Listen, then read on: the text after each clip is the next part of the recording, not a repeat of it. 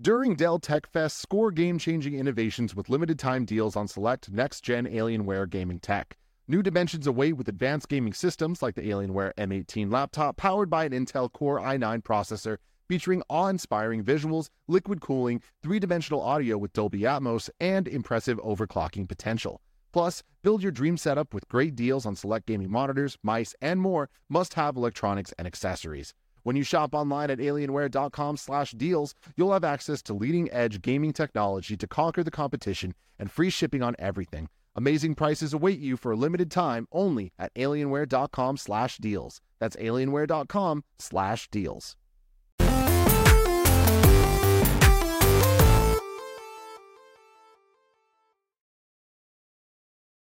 What's up, everybody? Welcome to Kinda Funny Games Daily for Thursday, May 6th, 2021. I'm one of your hosts, Greg Miller, alongside Forbes 30 Under 30, a.k.a. the second best baby blues in San Francisco, a.k.a. the engaged one at Tim Geddes.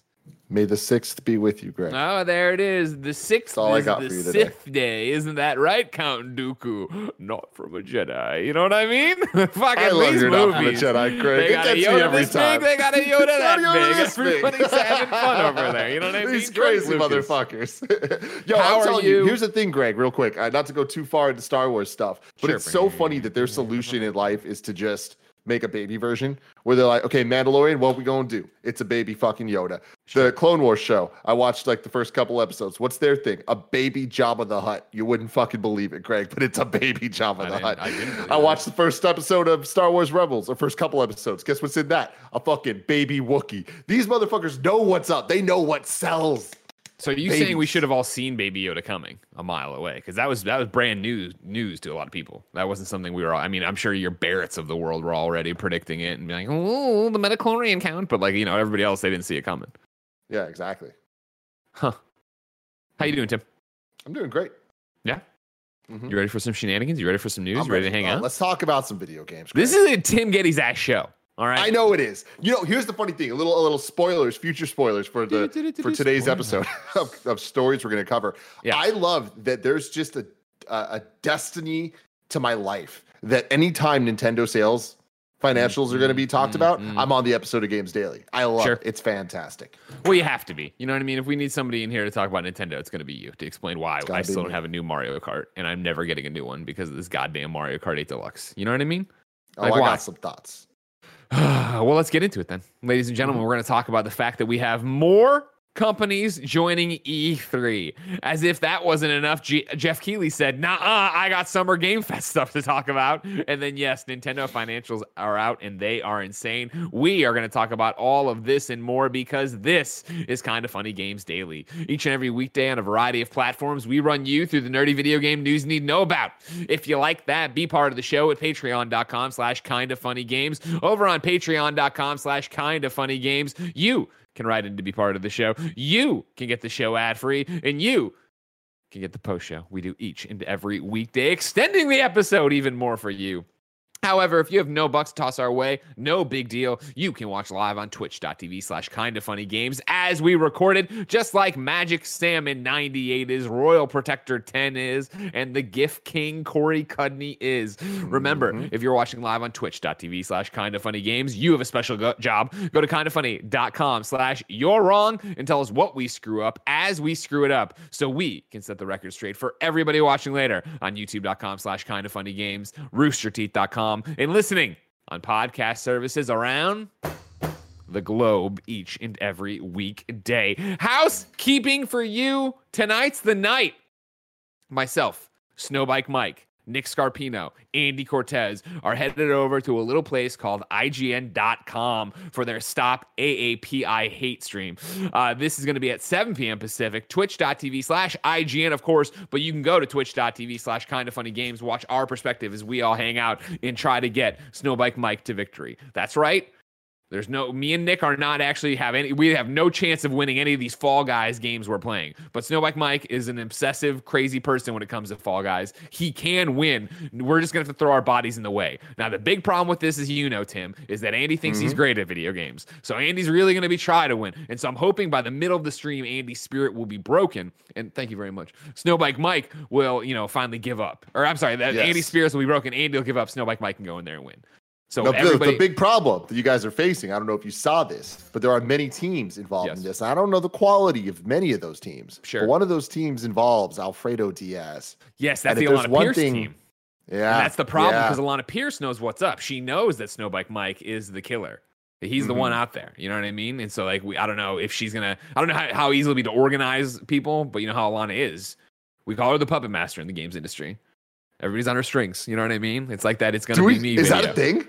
I'm making it up right now, right? Holy shit, that is it offensive? Because we love Alana. I want to make sure everyone knows we love Alana. No. Oh, man, I don't know what it says about my mind that's the coolest thing ever. I don't think of any of the negative connotations that could be. Well, it's that thing where, Alana has unlimited power. Everyone knows Alana and respects Alana. And, of course, Alana is involved on what she's making a game over at Sony Santa Monica. She's, of course, talking about games on our YouTube channel. She's hosting stuff with me. She's raising money on charity. She's out there. And, she could just, she's playing it. She's the shadow broker, Think about it. But in a good way. I think she's using her power for good right now, but who knows? If I was the puppet master, I wouldn't be. You know what I mean? You'd be like, why do they keep making Patapons? They'd be like, I don't know. It's fucking weird. Patapon movie, Patapon TV show, Patapon cereal. It's weird. PlayStation announced they have changed their name to Patapon Studios. Yeah, exactly, right? On top of housekeeping for that, next Tuesday at 11 a.m., we're doing another one of them Razer streams. You can come here, twitch.tv/kindafunnygames. We're partnering with Razer to show off the RTX 30 series powered Blade laptops with Andy and the boys playing some more Warzone, because God knows they don't play enough of that. Thank you to our Patreon producers, Blackjack and Tom Bach. Today we're brought to you by Honey, but I'll tell you about that later. For now, let's begin the show with what is and forever will be the Roper Report. Time for some news. 8 items on the Roper Report. Baker's dozen. Kevin, talk to me about your inspiration for your doo-doo-to-doots there. It was very subdued, and I'm not judging your performance. I just like that you bring something every day to the table. My throat's dying, and that's pretty much the only noises that could come out. Are you sick, or is it just sore throat from yelling at Cecil all night? Yeah, I don't know. It just keeps going out. I think I got the same thing Mike does. Tonsillitis, maybe. Who knows? I'm going to fight through it, though. You think so somehow from Tahoe, Mike gave you tonsillitis? Is that what I said? Is that what I said? It's what it made it sound like. I'm looking at the chat right now. Did I say Mike gave me something? Here it is. Unnuttered says the canned chicken strikes again. The canned chicken probably from yesterday did get you. Canned chicken, very good. Canned chicken, very good. Read a book. It's not a big deal. Rest those pipes. All right, rest those pipes. Read a book.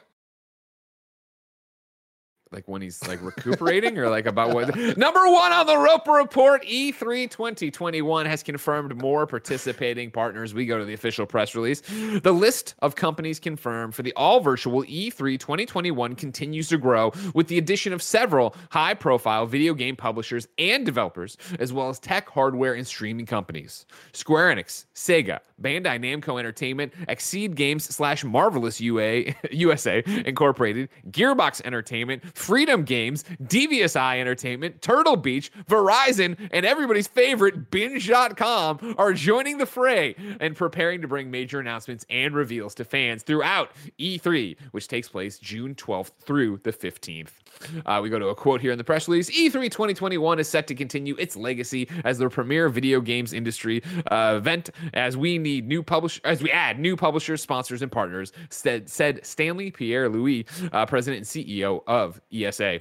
Quote, we can't wait to share more details about this virtual event for audiences around the globe.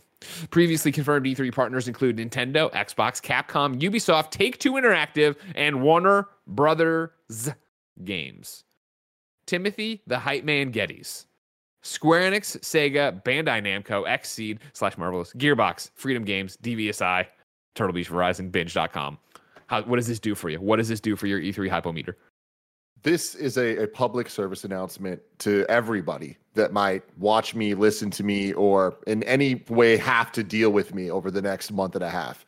I'm going to be insufferable. There has just been a level of hype that I've had to be held back on because of 2020 and just because of how everything went. Sure. E3, video games are back, Greg. Me and you were slacking about it this morning. Yeah. Hot games coming in. We're reviewing new Pokemon Snap, Resident Evil Village. We got Ratchet coming soon, but on top of that, we have E3. Not only the return of E3, but a first of its kind E3. An E3 where everyone shares the same digital stage. And that means one of two things. Either everyone is going to bring their A game to compete with one another to not get outshined by the people that precede or are after them, right? Yeah. The other way is they're all scared. They're all like, we're only going to bring our B and C stuff because we don't want to compete at all. We want everyone to just be like, okay, cool, here's some video games. But that ain't going to happen. That's not where I am. I am on pure hype mode right now. This is fantastic news. Square Enix going to be there? Guess what? Final Fantasy 16 is going to be there. And Final Fantasy 7 Remake Part 2 is going to be teased. Sega's going to be there. Guess what? Sonic Mania. Marvel's Avengers is going to have some content, everybody. Are we going to see Black Panther in action, motherfuckers? We probably are. So, anyways, I'm very stoked about this. I think that we're going to get some good stuff. I do think we're finally going to get a new Sonic game. I'm hoping it's going to be good. Hopefully more on the Sonic Mania route, less the Sonic Forces route. Bandai Namco, they're going to keep bringing a bunch of hits. All the anime games they've been doing. The Scarlet Nexus, right? That looks really dope. Is that and then from there on. Do you not want to speak it into existence of what else might be there? You know what I mean? Pac-Man. Elden Ring. Oh, there you go. Remember, of course, yeah. I'm hosting E3, but I have not been given any rundown of what's happening. I don't know. We actually had a meeting yesterday about E3 2021 where it was decided that if they know stuff, we told them not to tell us because we want to be able to obviously give. And this being me, Golden Boy Jackie, we want to be able to host the show, let alone these shows, and not be like, well, we can't make predictions because we know it's going to happen, kind of thing. But Elden Ring, man, it's got to happen eventually. Somebody's got to give Tamor Hussein what he wants in blessing Adeoye Jr. to a lesser extent. Absolutely. And I mean, that's the thing, Greg, like all jokes aside, and like there is no joke. I am legitimately hyped about this and I do have high expectations, but I do think it is going to go one of those two ways. I think it is either going to be an insane show where everyone is bringing such cool shit and the best of their abilities that we're going to be like, damn. Or it's going to just kind of falter because everyone's going to be scared to do anything or not able to do anything. And that is the other reality of this. Everyone's working from home. The virus isn't over. Like video games are very, very affected, arguably more affected this year than last year because last year, at least, there was the preceding year of in-studio work to get them where they were, blah, blah, blah, a lot of different things. However, this is E3. We don't necessarily need gameplay reveals. It could just be a CG trailer, like a teaser for a lot of the most hype things, the most exciting announcements of where we're at with stuff. And that's going to be exciting for the week. And then we're going to spend a year or two plus bitching about where is it? But hey, that's not what I'm talking about. I'm talking about the exciting moment of it being announced. Again, I think, something we've talked about on the shows before about E3 and about this E3 in particular. Not having the full lay of the land. I think it was what Gamescast post show were you talking about where you're like, we don't have a schedule and we usually have a schedule by now. Not knowing that, so not knowing exactly how it's going to net out. Obviously, I think Nintendo's going to do a direct. Obviously, Xbox is going to do an Xbox showcase, stuff like that. And these are not known. These are me, obviously, as Greg Miller, the commentator, not Greg Miller, the host of E3 2021. I think when you look at this list and you see Square, Sega, Bandai, Xseed, I think that's where you start to see how are they going to package these up.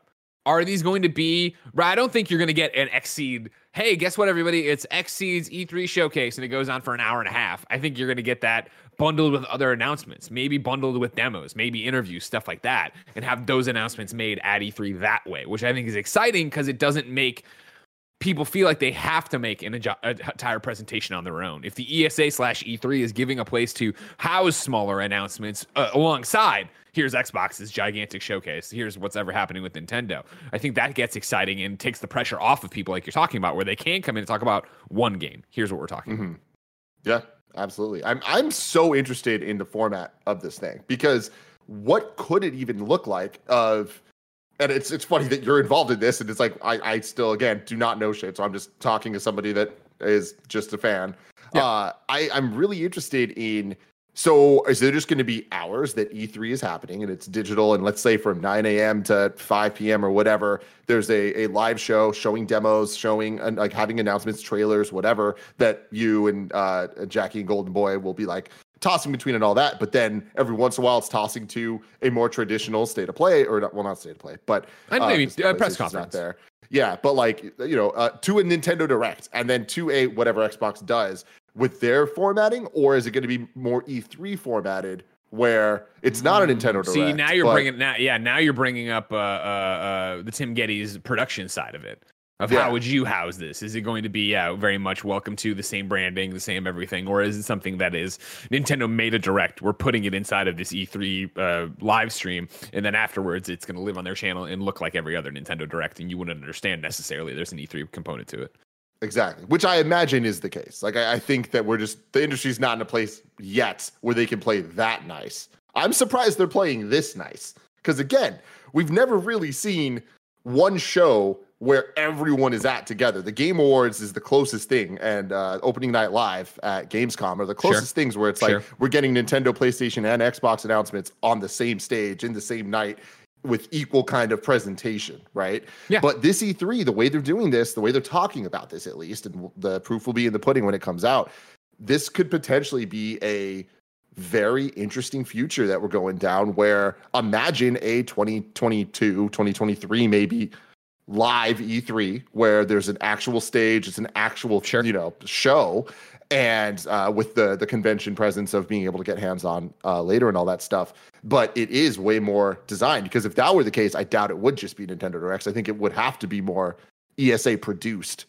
top to bottom, getting everybody involved. And I think at that point, it might not be as grandiose of, an hour of Nintendo and an hour of this, whatever, but it would just be more like there is an E3 press conference, that's like a bunch of announcements. But like, that's exciting to me, because I think that at that point that would force everybody to bring a game, like to kind of be like, yo, there's going to be this one E3 press conference that we want you to show up at. Sure. Right?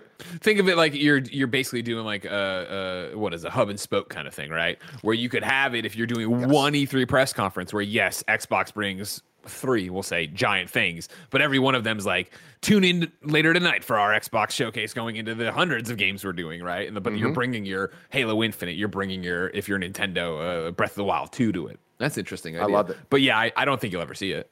Yeah, I think if anything, you'd see it more in the way that like, I guess it all depends, really. Yeah, that's a really interesting future. But yeah, I don't know if we'd ever get to play nice that much, especially as last year was. And over time, you look at PlayStation, other people, EA Play breaking away. It's become more and more about having your own moment and not sharing. That's what's interesting about E3 2021, to see people share the spotlight. Yeah. Historically, everybody knows Golden Boy hates sharing the spotlight with me, but I'm forcing him to do it this time, and we'll have to see what happens. Jackie, I didn't expect it to go there. Didn't expect it to go there, but Greg Miller, of course, you made it there. I don't know if you know, they call me the garbage man because I always take out the trash like Golden Boy. I can't wait for Kojima's next game where the group of bad guys, we got the garbage man and the puppet master. It's going to be awesome. The puppet master, played by Alana Pierce. the garbage man, played by Greg Miller. And I've got I'm just walking around. I'm like that old real Ghostbusters action figure. I'm walking around the trash, and like inside the trash is Golden Boy, who's my friend. Yeah. Kind of funny. We have cool friends. If you go look at that episode, if you're just joining us, Alex Mendez, Golden Boy, is a very good person. We like him quite a bit. I digress. Number 2, while this E3 talk, get it out of your mouth. We don't want to talk about it anymore. Instead, it's time to talk about Summer Game Fest. Jeff Keighley had a series of tweets up today that I will read in order. As a member of the Tribeca 2021 Games Board, I'm honored Tribeca has, for the first time, selected 8 games as official selections. Find out how to play free demos of these titles in June alongside a live stream showcase during Summer Game Fest. It's going to be a very special June for video games. I then go to Tribeca's Film Fest, now Tribeca Games Fest and everything else they're doing there. They had a press release out and they reads like this. 8 titles have been chosen to premiere at our 20th anniversary festival, where they will be in competition for the inaugural Tribeca Games Award, which celebrates an unreleased game that has the potential to elevate art and storytelling in the space. Timothy Geddes, would you like to know the 8 games that are the official selections for Tribeca? I would love to, Greg. Harold Halibut, Kina, Bridge of Spirits, Hey. Lost in Random, Norco, Sable, Signalis. You think it's Signalis? You think? All right, cool. The Big Con and 12 Minutes. That's a list of games right there. Don't know them all yet. I'll know them obviously after this live stream, but obviously Kina, the PlayStation 5 game, everyone won't shut up about. Big Con, one that I've been looking forward to since it got announced because it's got that great art style. And then, of course, 12 Minutes, one that we have a Let's Play up from 2015, ladies and gentlemen, when we Lewis, right? Louis, the developer, had come through and done it after to I your saw apartment. to our apartment after a PAX. He came through, did it, and he was very nice when that game went incredibly quiet. And then when it got revealed at the Xbox showcase, he DM'd us and was like, "Hey, just so you know, like this happened because of that Let's Play, because you guys gave me the spotlight. So thank you so much." So even all that personal connection to 12 Minutes gone. 12 Minutes, a dope ass game that I can't wait for. And who's the voice cast now? Like, it went from being this small thing about like Groundhog Day of solving this thing to now being like this gigantic Xbox thing. Can't wait. Yeah. Anyways, I'm sorry. Back to Jeff Keighley, though. So that was one part of his Summer Game Fest tweets. Then it goes on like this. So thrilled that Rockstar Games will present the Songs of Red Dead Redemption 2 with Daniel Lanos. You want to say that one? Lanos? To me?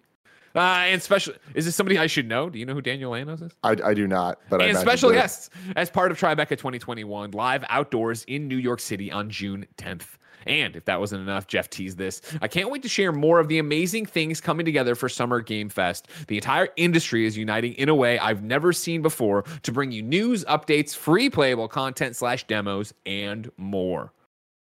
Tim, just like you said, fuck yeah, let's go. Hell yeah, man. Just to answer your question earlier, James McAvoy, Daisy Ridley, and Willem Dafoe are the voices in 12 Minutes. The fuck on. Which is you know what I mean? Extremely exciting. And just like this news, extremely exciting. I do love... Now, if we're talking about the real puppet master, it's Jeff Keighley. Right? Oh, yeah, 100%. Yeah.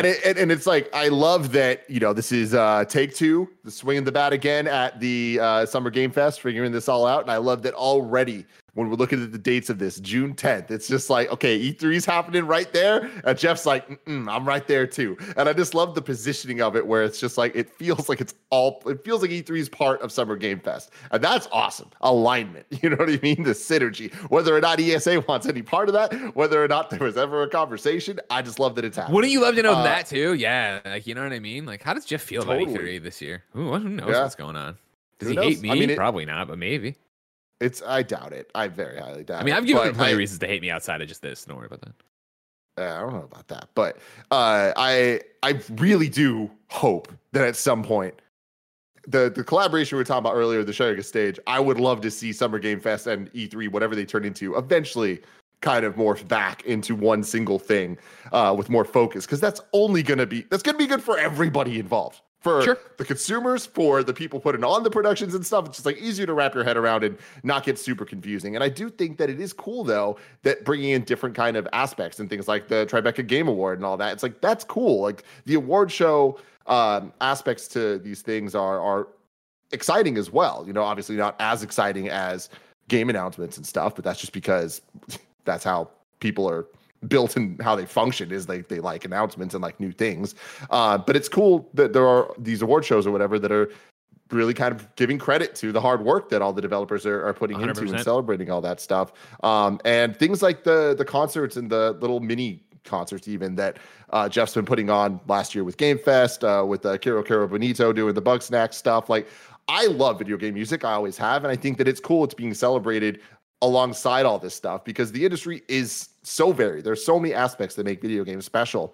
And I like that it's not just game announcements. It's not just game awards. It can be so many different things as part of this celebration of video games that is going to turn into an annualized thing of Summer Game Fest, whatever that looks like, right? Yeah. But is this year going to be extra lame on the Summer Game Fest side compared to E3? I don't know, but Summer Game Fest is the thing that houses all that information, right? Like, the way Jeff has set up Summer Game Fest is more of a tracking calendar that is broad for everything. And he'll have, I'm sure, his own exclusive announcements and things like that. But then E3 doesn't, I think, E3 being an official thing from the ESA doesn't disqualify Jeff or Summer Game Fest from doing content around it and doing their own reaction stream or something like that. Will they do that? I don't know. And that's where it gets interesting, right? I saw somebody in the chat go by like, doesn't Jeff hate E3? And hate obviously is a broad brush that we're talking way outside of it. But yes, last year, if you remember, in the run up to E3, before COVID canceled E3, Jeff was like, hey, I'm not going to work on E3 this year after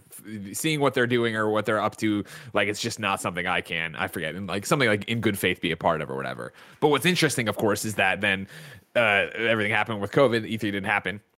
E3 as a digital event really didn't happen. And then there's been so much turnover at the ESA. Like, while it was great for the yucks and the fun funds, when I got to announce, when they announced me as host of E3, everybody's like, wait, didn't E3 ban Greg? And it's like, yeah, E3 did ban me for a day or whatever. And then, but the people who made that decision and the people who worked to reverse it with me are gone from the ESA. Like, the ESA has had a tremendous amount of turnover, and obviously the people putting on this show are far different than the people who would have even been putting on E3 2020.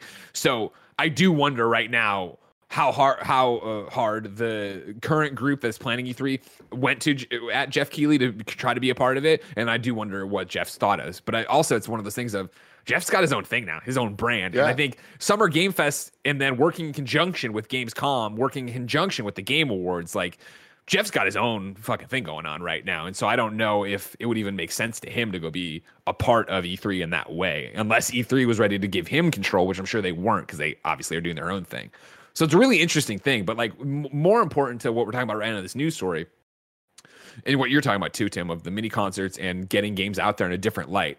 There's no better ambassador, I think, of games to be working with Tribeca to be highlighting and bringing up 8 great games and showing to the people who are going to Tribeca and paying attention to movies, hey, also, this is what the kind of crazy shit games can do. And I think 12 Minutes, of course, a game we're all excited about as gamers, but then, you know, Daisy Ridley, Will McAvoy. No, that's not right. What did you say? Will McAvoy, of course, from the hit show Newsroom, which I encourage you all to go watch on HBO Max. James McAvoy, Willem Dafoe, there it was. Like, having all of them in there as getting headlines at Tribeca to get to talk about games, show what that game is, show that it's not like what if you're a movie person, you haven't played games in years, it's not you killing a hooker and it's not you being Mario, that this is the kind of experience, let alone Kena that looks like a Pixar movie. Like, I love the fact that Jeff's out there carrying that torch and bringing games to people in a different way, bringing the songs of Red Dead Redemption to an outdoor concert in New York City that you're walking by, you're like, oh, that's great. You come in, wait, this is from a video game? Like, this is this amazing score? Like, that's awesome. 1,000%. And you were so right. Jeff is the guy to do that. And he's proven that year after year with Game Awards and now Opening Night Live. But again, never perfect. And there's always things where it's like, can you imagine what a Game Awards or Opening Night Live would look like if Jeff just got his way? If everybody just like worked with him the way he wanted? Outrageous. It'd be fucking insane. The best, yeah, it'd be the craziest thing in the world. He got the production down to a science. And I think the Game Awards, to talk about the music stuff, like their Game of the Year medley they do every year now with the Video Game Orchestra or whatever, the Game Awards Orchestra, where they do the medley of all the Game of the Year nominees. They do the medley of songs from each of those games. It's fucking incredible. I go back and listen to the last couple of years all the time. And it's like he gets it, you know, and the team get it. Like, they are such a well-oiled machine when it comes to putting on a good show. And that is the type of thing that I'd like to see from E3 as well. And I'm hoping that's the case. I don't know that they're going to be at that level this year because especially with it being digital, there's no way you can have that level of like presentation. Yeah. But I like that video games are leveling up in terms of presentation, in terms of all this stuff. And it's across the board. Like everything you just said about the Tribeca stuff, like that is so true of just getting it more mainstream and presenting games in the right way. And on top of that, it's more just like looking at everybody, where it's PlayStation with State of Play, Nintendo with its Directs, Ubisoft with its Forwards, et cetera, everybody having these things. Like, they're kind of owning their own voice. And again, it's not perfect and it's far from it in some cases, but it is way better than things were a couple of years ago. It's way better than it's ever been. And I think it's going to continue to be that way. Agreed. Speaking of things continuing to be that way, number 3 on the Roper Report, Switch continues to sell gangbusters, Timothy. We're going to IGN.com where Matt Purslow has the story. Nintendo has reported that it has experienced its most profitable financial year on record, with operating profit up 81% year on year. Additionally, the company is now approaching 85 million sales of its Nintendo Switch console. As revealed in Nintendo's financial earnings for the year ending March 31st, 2021, operating profit has risen 81.8% year on year. Ordinary profit is recorded at an 88.4% increase. This surpasses the company's previous gross profit record of 501 billion yen recorded in March 2019. It's not quite a record year for net sales revenue, but it's close at $16.1 billion. It's the second highest year on record, just behind 2009's $16.8 billion. Lifetime sales of the Nintendo Switch are now at 84.59 million units, with 28.8 million of those being sold last year. That's over both standard and light versions of those consoles. 14.7 million of those units are Switch Lites. Let's take a break from Matt's article and instead go to Daniel Ahmad's Twitter. Kevin, if you see, please show this link here to actually bring up the charts and graphs that Daniel, industry analyst, has over on Twitter. The Nintendo Switch has sold in 84.59 million units after 49 months on the market. When launch aligned, the Switch is selling faster than the Wii and the PlayStation 4. It will also surpass the 100 million unit milestone faster than the Wii and the PS4 did. This is the same chart, but just for Nintendo consoles. So the first one we're talking about, the first chart there, Kevin, we're talking about everything I just said, and the second one is just the Nintendo consoles, if you want to click on that and make it a little bit bigger. The fact that Switch is selling faster than Wii at this point is impressive. What's even more impressive is that it's not far off the DS, but it won't surpass the DS anytime soon, most likely. The Switch has also sold more than the Game Boy Advance and the PlayStation Portable at this point. It'll surpass the PS3 and the Xbox 360 soon. Tim, I have two more paragraphs, but you want to just dive into it here? Of like that, we're going back to Matt, and that'll train off. You want to talk about the success of the Nintendo Switch? Yes, Matt. Just talking about consoles, like I'm looking at it right now of the best-selling consoles of all time. So if the Switch is at 85, right around there, that puts it just about 85. It's like 84 point something. Sure. That puts it in the top 10, right? Above it, PS3. It is 3 million away from overcoming that. That'll be any day. That's right at this rate. They're talking about, okay, cool, it's on pace to hit 100 very soon. Hitting 100 puts it in top 5, which puts it with PS4 at 115, Game Boy and Game Boy Color at 118, the DS family at 154, and then PS2 at 155. My question is, does it become number one over time? And I think that it could, with a couple very specific things needing to happen. This counting the Nintendo DS family, which is all of the different DSs, including the new DS, including, all that shit. Yeah. I think, and the Game Boy and Game Boy Color, which, keep in mind, Game Boy came out in 1989, and the Game Boy family lasted until 2001 when the Game Boy Advance came out, because the Color came out in 98, and they count that as Game Boy, same thing, right? Yeah. If the Switch Pro, or whatever the fuck the new Switch comes out is called, counts as part of the Switch family, which I think it's going to. Yep. And it is, enough of a platform. It's backwards compatible, not even backwards compatible, just compatible. They don't talk about it like backwards, but it's also kind of ushering in a bunch of new games that are exclusive to it, but it still counts, like they did with the 3DS, they did with the Game Boy Color specifically, is an example of that. I think that it could become number one. That's the biggest thing about it, where it's always so hard to talk about these numbers because they're just mind-boggling. I think when you get to 100 million units and you're like, what's the ceiling? I'm like, I don't know. Who the fuck knows, right? I mean, you look at the list right now, and I'm on the Wikipedia list, right? And you look at PlayStation 4 in fourth place at 115.9 million. This is according to Wikipedia, right? You're like, all right, cool. PlayStation 4 is gotta be out of gas right around there. I mean, obviously it's going to continue to sell a little bit, but like once they get PlayStation 5s, that's the end of that, yada, yada, yada. You hit the nail on the head that I have my credit card right here. And as soon as Nintendo's like, hey, that new Switch for Breath of the Wild 2 is real, and there's no bezel on the screen, and it's OLED or whatever, it's LED, it's like, it's bigger and it looks beautiful. I'm like, cool, here's your money. And how many of and I'm rounding up, 85 million units on the market right now are in the exact same boat as me. I would hazard a guess that everybody who bought a Switch at launch is right there with me, of like, oh yeah, fuck yeah, this has been a great device, it's been awesome, yada yada. If it's gonna be that counts into the Switch family of consoles, that's when you get into this thing has so much gas left in the tank, and how they go ahead and put them all together. Absolutely.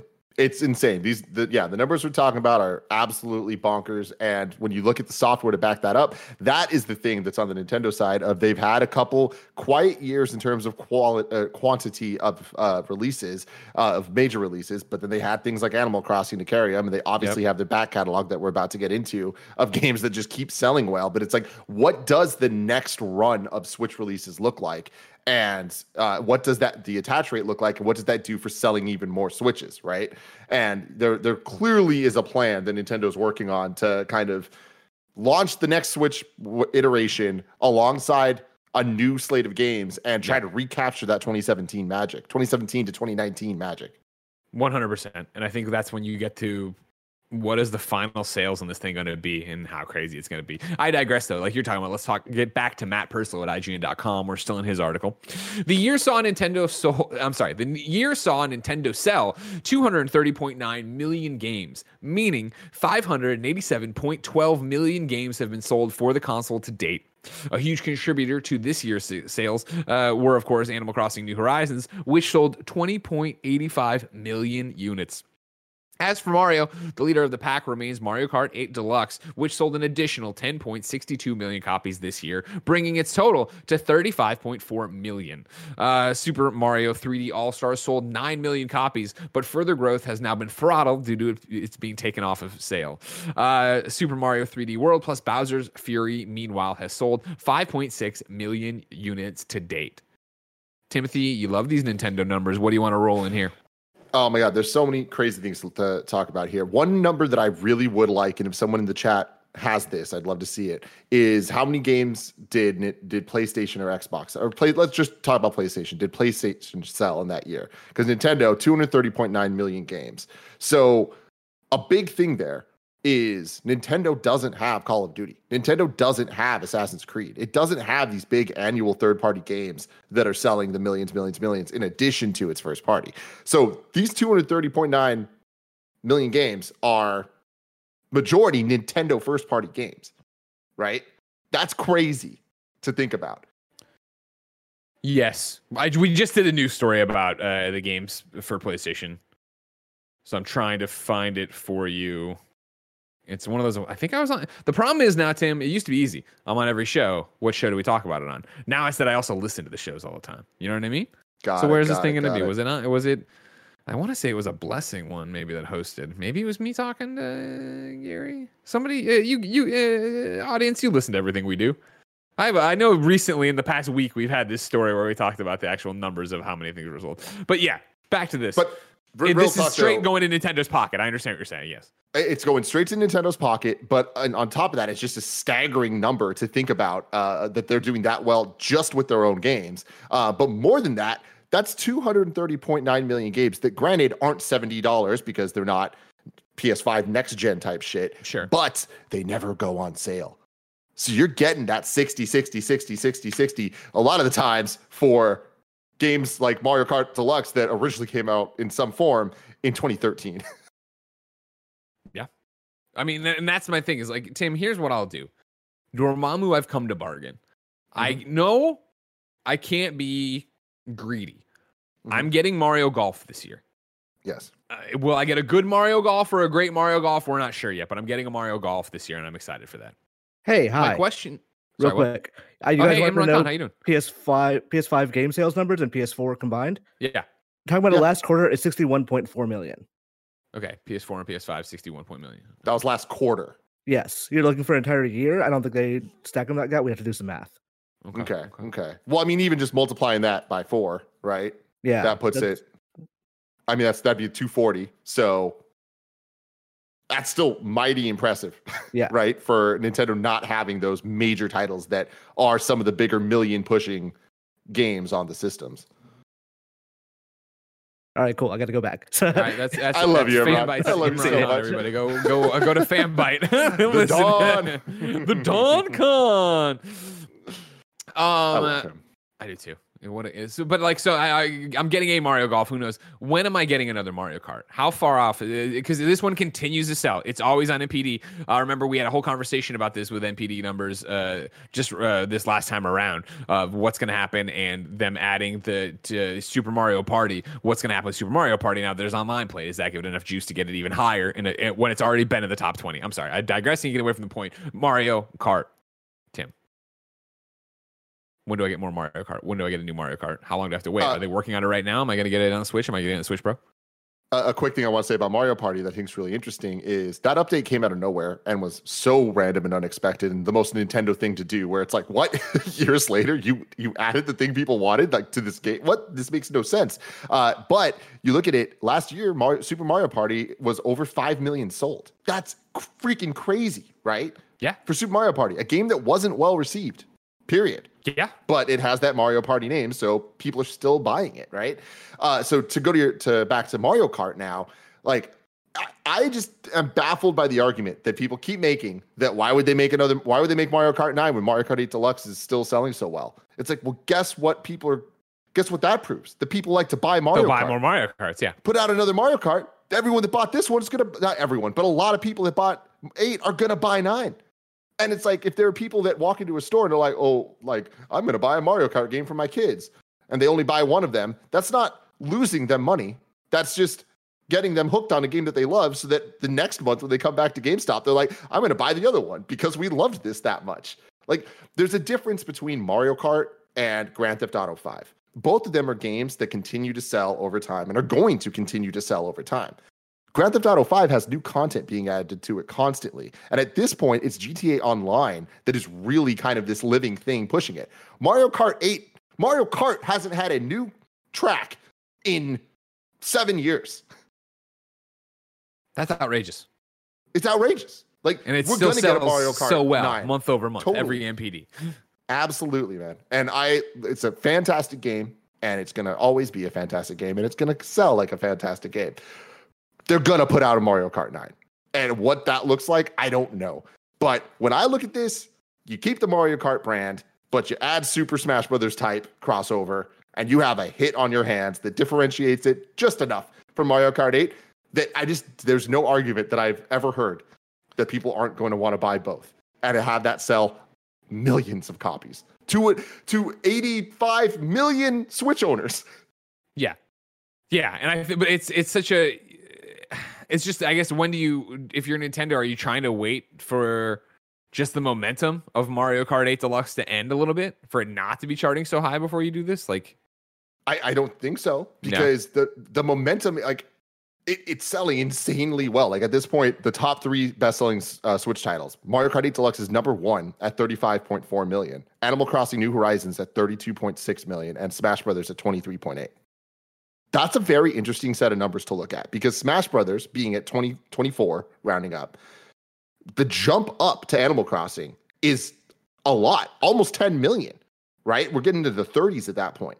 Animal Crossing is going to outsell Mario Kart. It's going to be the number 1 eventually, right? Yeah. Because we're talking about the difference of like 2 million at that point. Sure. What that tells me is Animal Crossing was a brand new game that came out last year. It's had 1 year to sell 35 million copies. Mario Kart 8 Deluxe has had 5 years at this point, since 2017.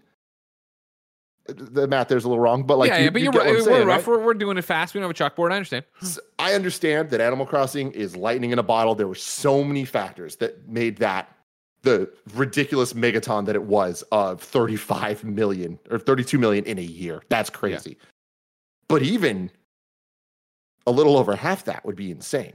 You put out Mario Kart 9 to 85 million people, and you're telling me the attach rate isn't going to immediately put that Mario Kart in this conversation? I think it outsells Super Smash Bros. Ultimate in a year.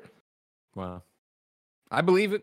And I think they've seeded it well. And the game's attach rate of Deluxe, right, shows that. It's your point. I just do think that, like, when do you put it out? Because I do think putting out 9 will hamper the sales of 8.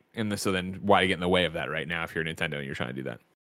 But I hear you. I mean, just the answer to that is, what does hampering sales mean? It's not going to take it from 5 million a year to 0. Even if it took it down to 2 million, and then you're selling 30 million of the new one, Yeah, there's development Then you costs. then you start there's all talking about the stuff. Mario Kart family of game sales. Like your numbers look even better. I mean, exactly at that point. But did you see what I'm saying though? Where it's like there's just so much money to be made where even if they're investing, it's like it's still a new game that's satiating Nintendo fans. It's not like people are just like, well, I got Mario Kart, so I don't need more Mario Kart.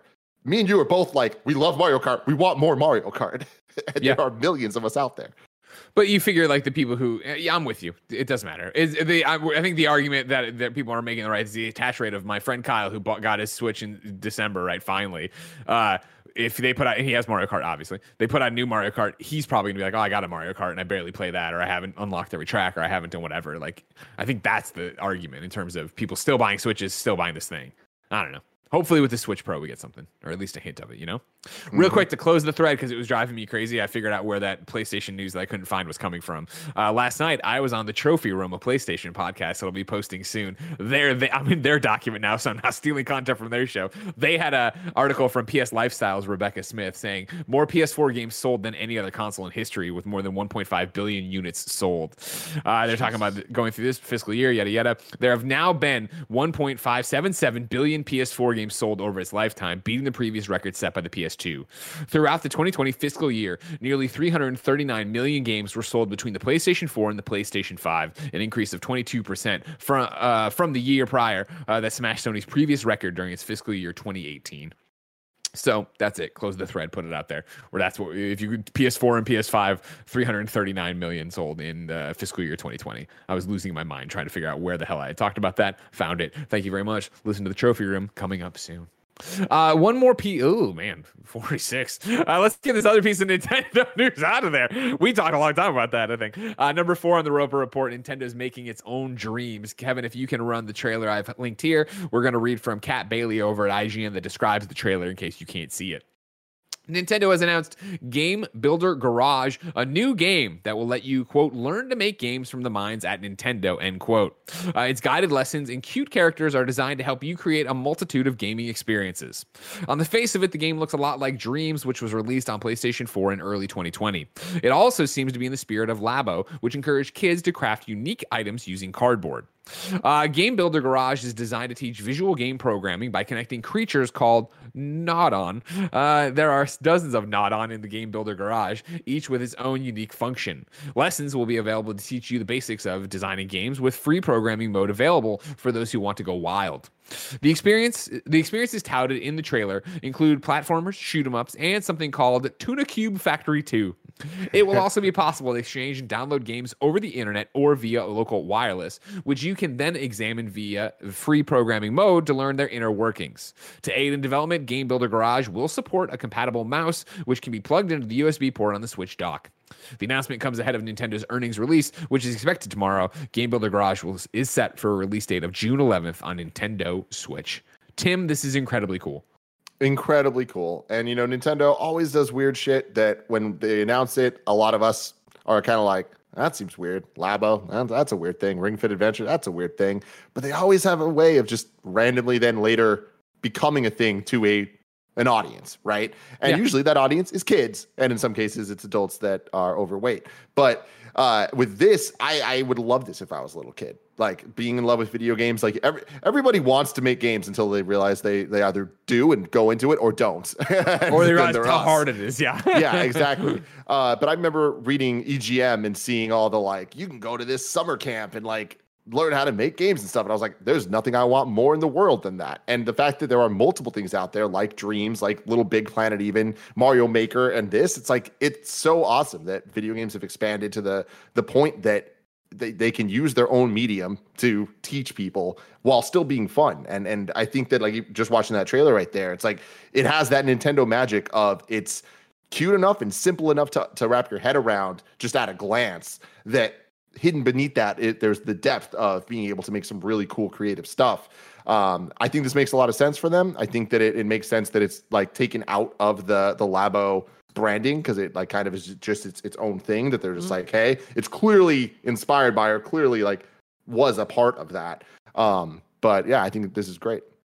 Bander SN writes into patreon.com/kindoffunnygames just like you can and ask the $1 million question. Timothy Getty's Nintendo fanboy number one. Do you think Game Builder Garage will come out and actually find a community making cool games for it? That's the bigger question. And when it comes to these games, the shitty reality is they need to be free. And, if they're free, then there's not really much incentive for the publishers and developers to really promote them in that way, unless there's some way for them to make money off of it, right? Sure. And Nintendo just doesn't have that ecosystem, and it doesn't really have a way to do that. But that's why, like, when it comes to Dreams, like, there's obviously a community there, but it's crazy to me that Dreams still cost money, like, because PlayStation has things like PS Plus. How Dreams isn't just free with PS Plus, I just don't understand. Why isn't it pre-installed on every PlayStation 5? You know what I mean? Totally. Yeah. So it's like, that's the type of thing where I'm like, but I think that, it'll have an audience, and what the level of depth is, I think, is what's going to determine if there's an how audience much that people sticks get around. into this. Yeah. 100%. What you can actually do with the tools, I think, will be a big part of it, and seeing it, and price and everything else in terms of shakedown, and if you're getting into it, what you're building for it. But we'll have to wait and see on that. I hope it does, because I think it's really cool. But even if it doesn't find a huge, vibrant audience and become a raging success, it will have a core community of people who are super into it and are building it. And more importantly, it'll give, like you're talking about, Tim, either kids or people who just want to tinker an avenue to see what that actually looks like and see if they want to take it to that next level and do something else with it. So that's totally. And I actually think that when it comes to Game Builder Garage, as opposed to Dreams, it is for a different audience, clearly. Like, this is kind of targeting the younger kids that want to get into this. So it's like, I don't know that this game's going to necessarily find a huge community of adults that are like making games in Game Builder Garage. There will be some. There's definitely going to be some standouts and some cool moments. But I think it is more. You're going to find people who are like breaking it, right, and doing something insane with it. Exactly. But I don't think that is the intended goal of this product. I think this is more kind of sparking interest in the youth to create games and to want to go down that path. For now, ladies and gentlemen, let's go down the path of patreon.com/kindoffunnygames. Remember, you can go to patreon.com/kindoffunnygames to be part of the show, just like Bander SN was. Of course, you can go to patreon.com/kindoffunnygames to get the show with the exclusive post show we do each and every episode. And of course, you can go to patreon.com/kindoffunnygames to get the show ad free, which you didn't do. So let me tell you about our sponsor. It's Honey. We all shop online, and we've all seen the promo code field taunt us at checkout. But thanks to Honey, manually searching for coupon codes is a thing of the past. Honey is the free shopping tool that scours the internet for promo codes and applies the best one it finds to your cart. Honey supports over 30,000 stores online. They range from sites that have tech and gaming products to popular fashion brands and even food delivery. Imagine you're shopping on one of your favorite sites. When you check out, the Honey button drops down, and all you have to do is click apply coupons. Wait a few seconds as Honey searches for coupons. It can find you on that site.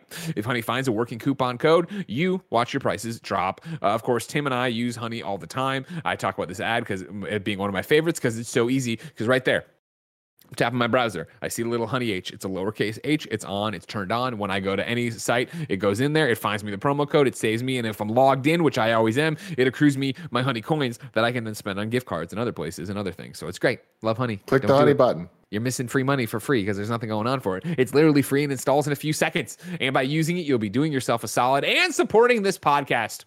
We'd never recommend something we don't use. That's why Tim and I both use it. Get Honey for free at joinhoney.com/games. That's joinhoney.com/games. Back to the show, and maybe even in a lightning round. Number 5 on the Roper Report, you're getting new Division games and some movies and deets and books and stuff like that. I'll read a synopsis here from the thing. I'm jumping right into a report Ubisoft already put up. While work continues on The Division 2, other Ubisoft teams have been exploring additional ways to introduce The Division to even more players. Today, we're pleased to share that Tom Clancy's The Division Heartland, a free-to-play game set in the Division universe, is in development at our Red Storm studio.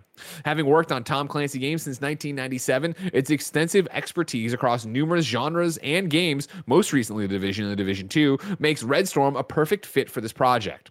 Heartland is a standalone game that doesn't require previous experience with the series, but will provide an all-new perspective on the universe in a new setting.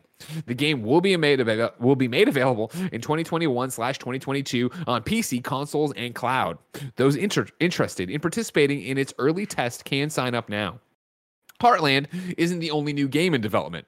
The Division will be also coming to mobile platforms for the very first time, bringing the universe to an even wider audience. We'll have more details on this exciting project at a later date. As previously announced, brand new content will be coming to the Division 2 with development led by Ubisoft Massive and support from Ubisoft Bucharest, right? I'm not saying that right at all.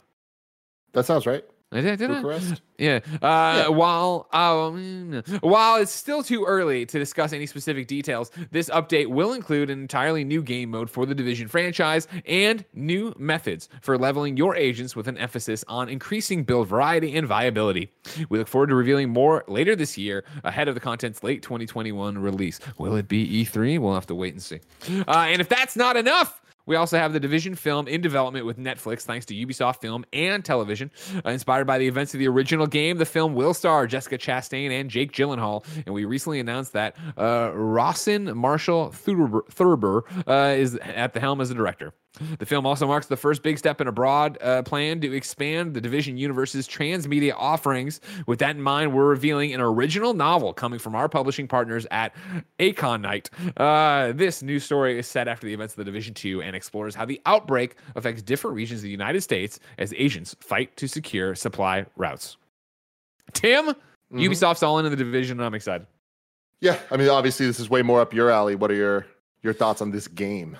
Yeah, that's the thing. I mean, dialing back, I'm glad, of course, if you remember what happened with the Division 2 was that they were winding down content. They put out the big expansion Warlords in New York, then they were doing seasons, and the Fei Lao season was supposed to kind of be the end of it, but they noticed that numbers were insane. More people were playing than ever, and they made the announcement, hey, we see this, and so we will keep doing. I'm more excited right now because I know what I'm getting to an extent is the new content for the Division 2 coming this year. That's going to be a new way to play, build varieties. I don't know what that means, but I'm always excited for more Division 2. Heartland is interesting because they say a lot but nothing all at once, right? Where guess what? You're getting Division Heartland, a free-to-play game in the Division universe from Red Storm Studio, and it's like, okay, cool, like it's standalone. I don't need to know stuff about it, but like, what's the gameplay? What am I doing in it? It talks about a new perspective on the universe in a new setting. I'm interested. Again, always down to see more Division. Is it just going to be a free-to-play third-person shooter? Is that the idea behind it, or is it going to be something completely different? We'll have to wait and see, but I'm excited for more. And even that said altogether, like, I know we've been burned so many times by video game movies and properties and stuff like that. I think the Division pairs really well to becoming a fictional TV show and or movie or whatever, because guess what? There's a global pandemic and all these people got activated to try to stop it, and they're trying to bring back the government. Like, it's not the same way, like, man, they have to nail Lara Croft for this Tomb Raider movie to work. This is like, it can be Jake Gyllenhaal and it can be Jessica Chastain, and they got an orange watch and they're out there doing shit. All right, cool. Let's see what it's all about. Yeah, totally. And I think also bringing in things like stream platforms like this, they're talking about Netflix, like that's good. There's a different level of expectation going in, especially just because people aren't paying a ticket to watch that movie necessarily. They're just like, oh, here's another thing that I'm already paying for if you have Netflix, right? So I think that's cool, and there's a chance that it's good. I don't think it will be, but like there is a chance, and cool, great. The thing I want to bring so up, low. yeah, Kev. I mean, the bar's getting higher. Yeah, like that's true. With things like Mortal Kombat and Sonic the Hedgehog and Detective Pikachu, it's like you can have your thoughts on those games, and maybe like I know they're divisive to mega fans or just to anybody, honestly. But at the end of the day, we're in a different echelon of video game movies than we were 10 years ago. But Kev, can you bring up the link that I posted at the top of Story 5? Sure. So the thing that I find most interesting about this is the way that they're branding this game. So this image that they posted here, the Division Heartland, a Ubisoft original is what they're calling it. And I'm wondering, is this a hint at what's to come for Ubisoft? Like, is Ubisoft are they trying to PlayStation Studios this, where are we going to see Assassin's Creed, whatever the next one is, original. A Ubisoft original, Rayman, a Ubisoft original, like, going forward with all the Ubisoft games? Because for years we've talked about Ubisoft games as a thing, but are they kind of taking that on and just going to own it? I think that's actually really interesting, and I think it puts Ubisoft in a unique position that continues to kind of make them stand out as way more than just a third-party publisher, right? Sure. Like, especially when you look at Activision at this point, and like, I have many bones to pick with Activision's decisions in the last couple months, but what does Activision do now that's not Call of Duty? They're just Call of Duty, and then there's the Blizzard side where it's like, cool, They're Call of Duty, Overwatch, and then, the different versions of a craft game or Diablo or this or that. Activision itself, though, what are they going to be? Whereas Ubisoft have countless titles. And if they brand those in a way that they're Ubisoft originals, I think that's pretty cool. Yeah, I think, owning the fact that you're different and owning the fact that you're making these in-house and making that, again, in the same way we're talking about PlayStation Studios, right? Making that branding matter is what it's all about. And if, you're driving home when people turn on the next Assassin's Creed, the next Division, the next Splinter Cell one day, and it says a Ubisoft original, that works, right? That does drive it beyond, these people are publishing it, so these people are making it, and that means something. And it's a symbol of quality, which, of course, Nintendo knew from way back in the day. Yeah, but the Nintendo thing is they gave that to every game. Oh, I know. Right? I'm not, but I'm saying, it would make it mean something, but I'm saying. Totally. And I think that's exciting. I think it's really exciting if they really made it mean something and it wasn't just any Ubisoft game was the Ubisoft original, but they're like, that means something. Like, it does mean what we all think when we say Ubisoft game, for better or worse, but hopefully that gets better over the years. For me, it's better. You know what I mean? Kevin and me love a good Ubisoft game, don't we, Kev? Yes, it's true. I'm worried about your voice, Kev. I'm worried about it. Drink some tea, okay? Nah, I'll be fine. Oh, God, here we go. Number 6. Oh, excellent. We're obviously running along on the tooth here. Let me give you 3 PlayStation stories. We'll go through them. These were headlines we're going to talk a little bit about, but I can boil them down for you.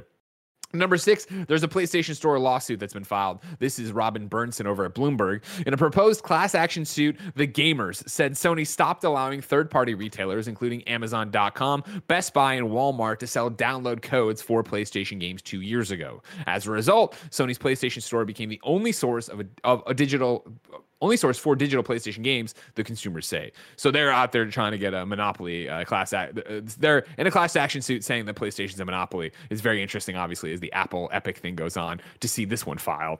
We'll pay attention to it and see if anything comes of it, but we'll have to wait and see. Then number 7, don't get excited because it sounds exciting and it gets boring. Number 7, PS5 redesign. There's a PS5 redesign reportedly in the works, but it's just for the internals. This is Alex Newhouse at GameSpot reporting on another report from Japan, or actually Taiwan. The PlayStation 5 may be getting a new design in 2022, but it'll likely be limited to its internal architecture due to the global semiconductor shortage. The PS5 CPU might get swapped to help scale up production. Again, there's more. There's only one place reporting on it. It's a rumor. PlayStation did in a financial call make an offhand comment that they might look into something like this. It's not, the redesign, you get excited what it would look like. Oh, it's just internals, which isn't as exciting. But then it kind of gets exciting because how many of you don't have a PlayStation 5 that would love to have a PlayStation 5? Yeah, so that's the thing. That is very exciting news. Getting more of these in the wild is of the utmost priority for everybody. And 2022 doesn't sound great. That's the only kind of downside about that, where, damn, they're going to start upping it next year. Yeah, but, better than nothing. Continue. And then final, number 8, it's a question, I guess, for Tim and Kevin. There's a link here for you to show. Should we get excited for Game Boost? I go to Push Square, who I did not write down the author, and I apologize. Sony's released a new miniature PlayStation 5 teaser trailer dedicated to the console's Game Boost feature, which is a marketing buzzword for the way in which backwards compatibility enhances select PlayStation 4 games. Obviously, we've seen this with the likes of Days Gone and Ghost of Tsushima, transformed with post-release patches, and it's cool. It's just overshadowed by Microsoft's superior efforts. This trailer then has captured a lot of attention online. Many have pointed out the inclusion of Shadow of the Colossus in the footage, which is a release that hasn't specifically been patched to run better on PlayStation 5 yet. Although, like all games, it uses the next-gen console's hardware to smooth out any issues that were present on the PS4 Pro. There's also a Game Boost logo at the very end of the trailer, which has never been seen before. They say this is what it looks like. Bam, there it is if you're watching. If you're not watching, it looks like a dick. It looks like a fucking dick! We must admit, this branding is curious, so perhaps Sony has a plan to make a bigger push around it moving forwards. As for the trailer itself, though, and then they go on to talk a little bit about it, they have a Game Boost logo, Tim. Are you excited for more games getting Game Boost? Extremely excited for more games getting Game Boost. That logo, dick aside, is bizarre. Doesn't feel Sony-like. Doesn't feel PlayStation at all. I'm surprised PlayStation's not in it somewhere. PlayStation needs to step it up with this stuff. Xbox is killing it. At the end of the day, though, PlayStation has the games, and these are the games that I want the boost for the most. right? So it's unfortunate. There's a lot of issues, and I think that we're seeing it more and more with the Mass Effect putting out their chart yesterday, right, of like how it's going to play and all the different variations of consoles. And it's unfortunate that the Xbox is just trouncing the PlayStation when it comes to options, when it comes to tech. And we're at a place now that 1440p matters to more people than ever. And is just because it doesn't matter to you doesn't mean it doesn't matter to a lot of people out there, especially when we're talking about things that should just kind of be standardized when your competition is doing it and just destroying you in every way when it comes to that type of FPS boost and all that shit. Tim, I'm excited to see if more games get the PS and penis game boost, but the penis game boost is so far away. If I wanted more something happening quicker, where go me? Oh, God. The official list of upcoming software across each and every platform is listed by the Kind of Funny Games Daily Show host each and every weekday.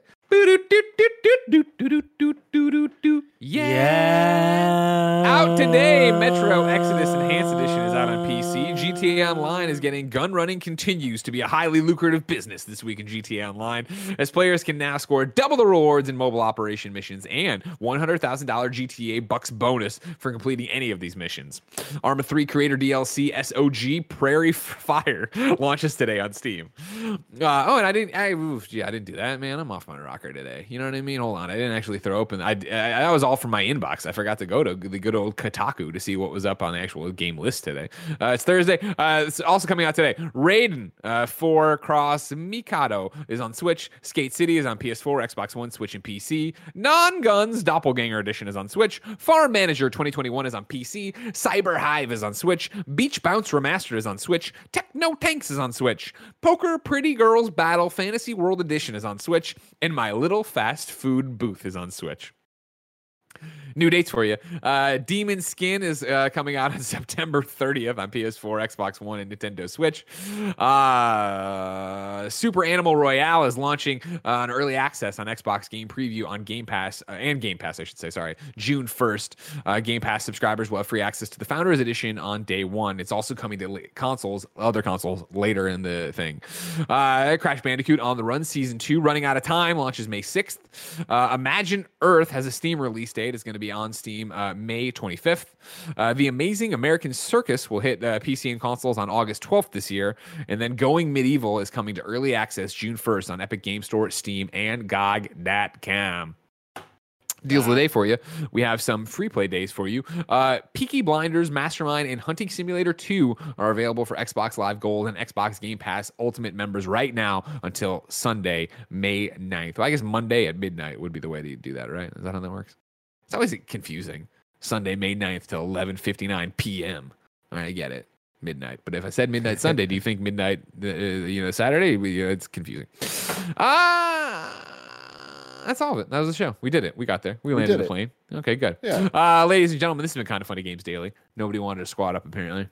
Let's see what we got wrong. Remember, if you're watching live on twitch.tv/kindoffunnygames, you can go to kindoffunny.com/you're wrong. Tell us what we screw up as we screw it up.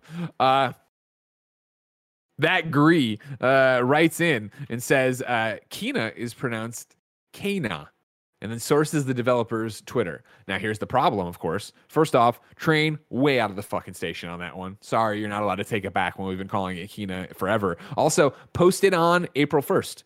Was this the developer being funny? Was it a real thing? I refuse to believe it. And if the developers want to go ahead and repost on a different day, I'll believe them and I will do it. That's not wrong. Nanobiologist points out the Trophy Room podcast is in fact live. You can go listen to me talk to the Trophy Room folks if you want to hear another PlayStation podcast with Greg Miller on it. It's out right now. And then Nano also says we missed a new date. World of Warcraft Burning Crusade Classic opens the dark portal to the Outlands on June 1st. I know you're all about that, everybody. There you go. Real quick, I want to say you can go to kindoffunny.com/store. A suite of Kind of Funny Pride shirts are up now, and they're very, very cool. Yeah, we got the 2021 edition of the Pride shirt, new design Andy made. And on top of that, there is also a bi shirt and a trans shirt. Oh, these are dope. So, yeah, cool stuff. You can I'm going to have to order my own because I know Joey probably has them hoarded in her fucking room. She won't bring them over here for 4 months. I know how she works. And a portion of the proceeds will be donated to Out Youth. So that's pretty cool stuff. You're like, this really sweet thing we're doing, this awesome thing is important. I just turned it into a way to attack Joey Morse. Kindoffunny.com/store. That shirt looks awesome. Good job, Andy, right? Andy, good job, Andy. Ladies and gentlemen, that's Kind of Funny Games Daily. Remember, each and every weekday we come to you with the nerdy news you need to know about. If you like that, go to patreon.com/kindoffunnygames, where you can be part of the show. You can get the show ad-free, and you could go get the exclusive post show Tim and I are about to do. Remember, if you're watching live on twitch.tv/kindoffunnygames, thank you for your support. Consider subscribing. Up next is going to be Blessing and Andy playing more of that Resident Evil 7, I do declare. What then? That's all. If you missed that stream, you can catch it at youtube.com/kindoffunnyplays, our brand new Let's Play channel where all of our streams go up after they're done. And if that wasn't enough homework for you, tomorrow, Jason Schreier joins me for Kind of Funny Games Daily. So get your questions in for him, and of course his new book, Press Reset, and of course the news of the day when all that starts happening. Tim, are you excited for a post show? I'm very excited. I'm also excited that these shirts, there's so many options. You can get them in multiple colors. That's cool shit. I like that. I'm very excited for this. Choice. Ladies and gentlemen, until next time, we got a post show to do. So it's been our pleasure to serve you.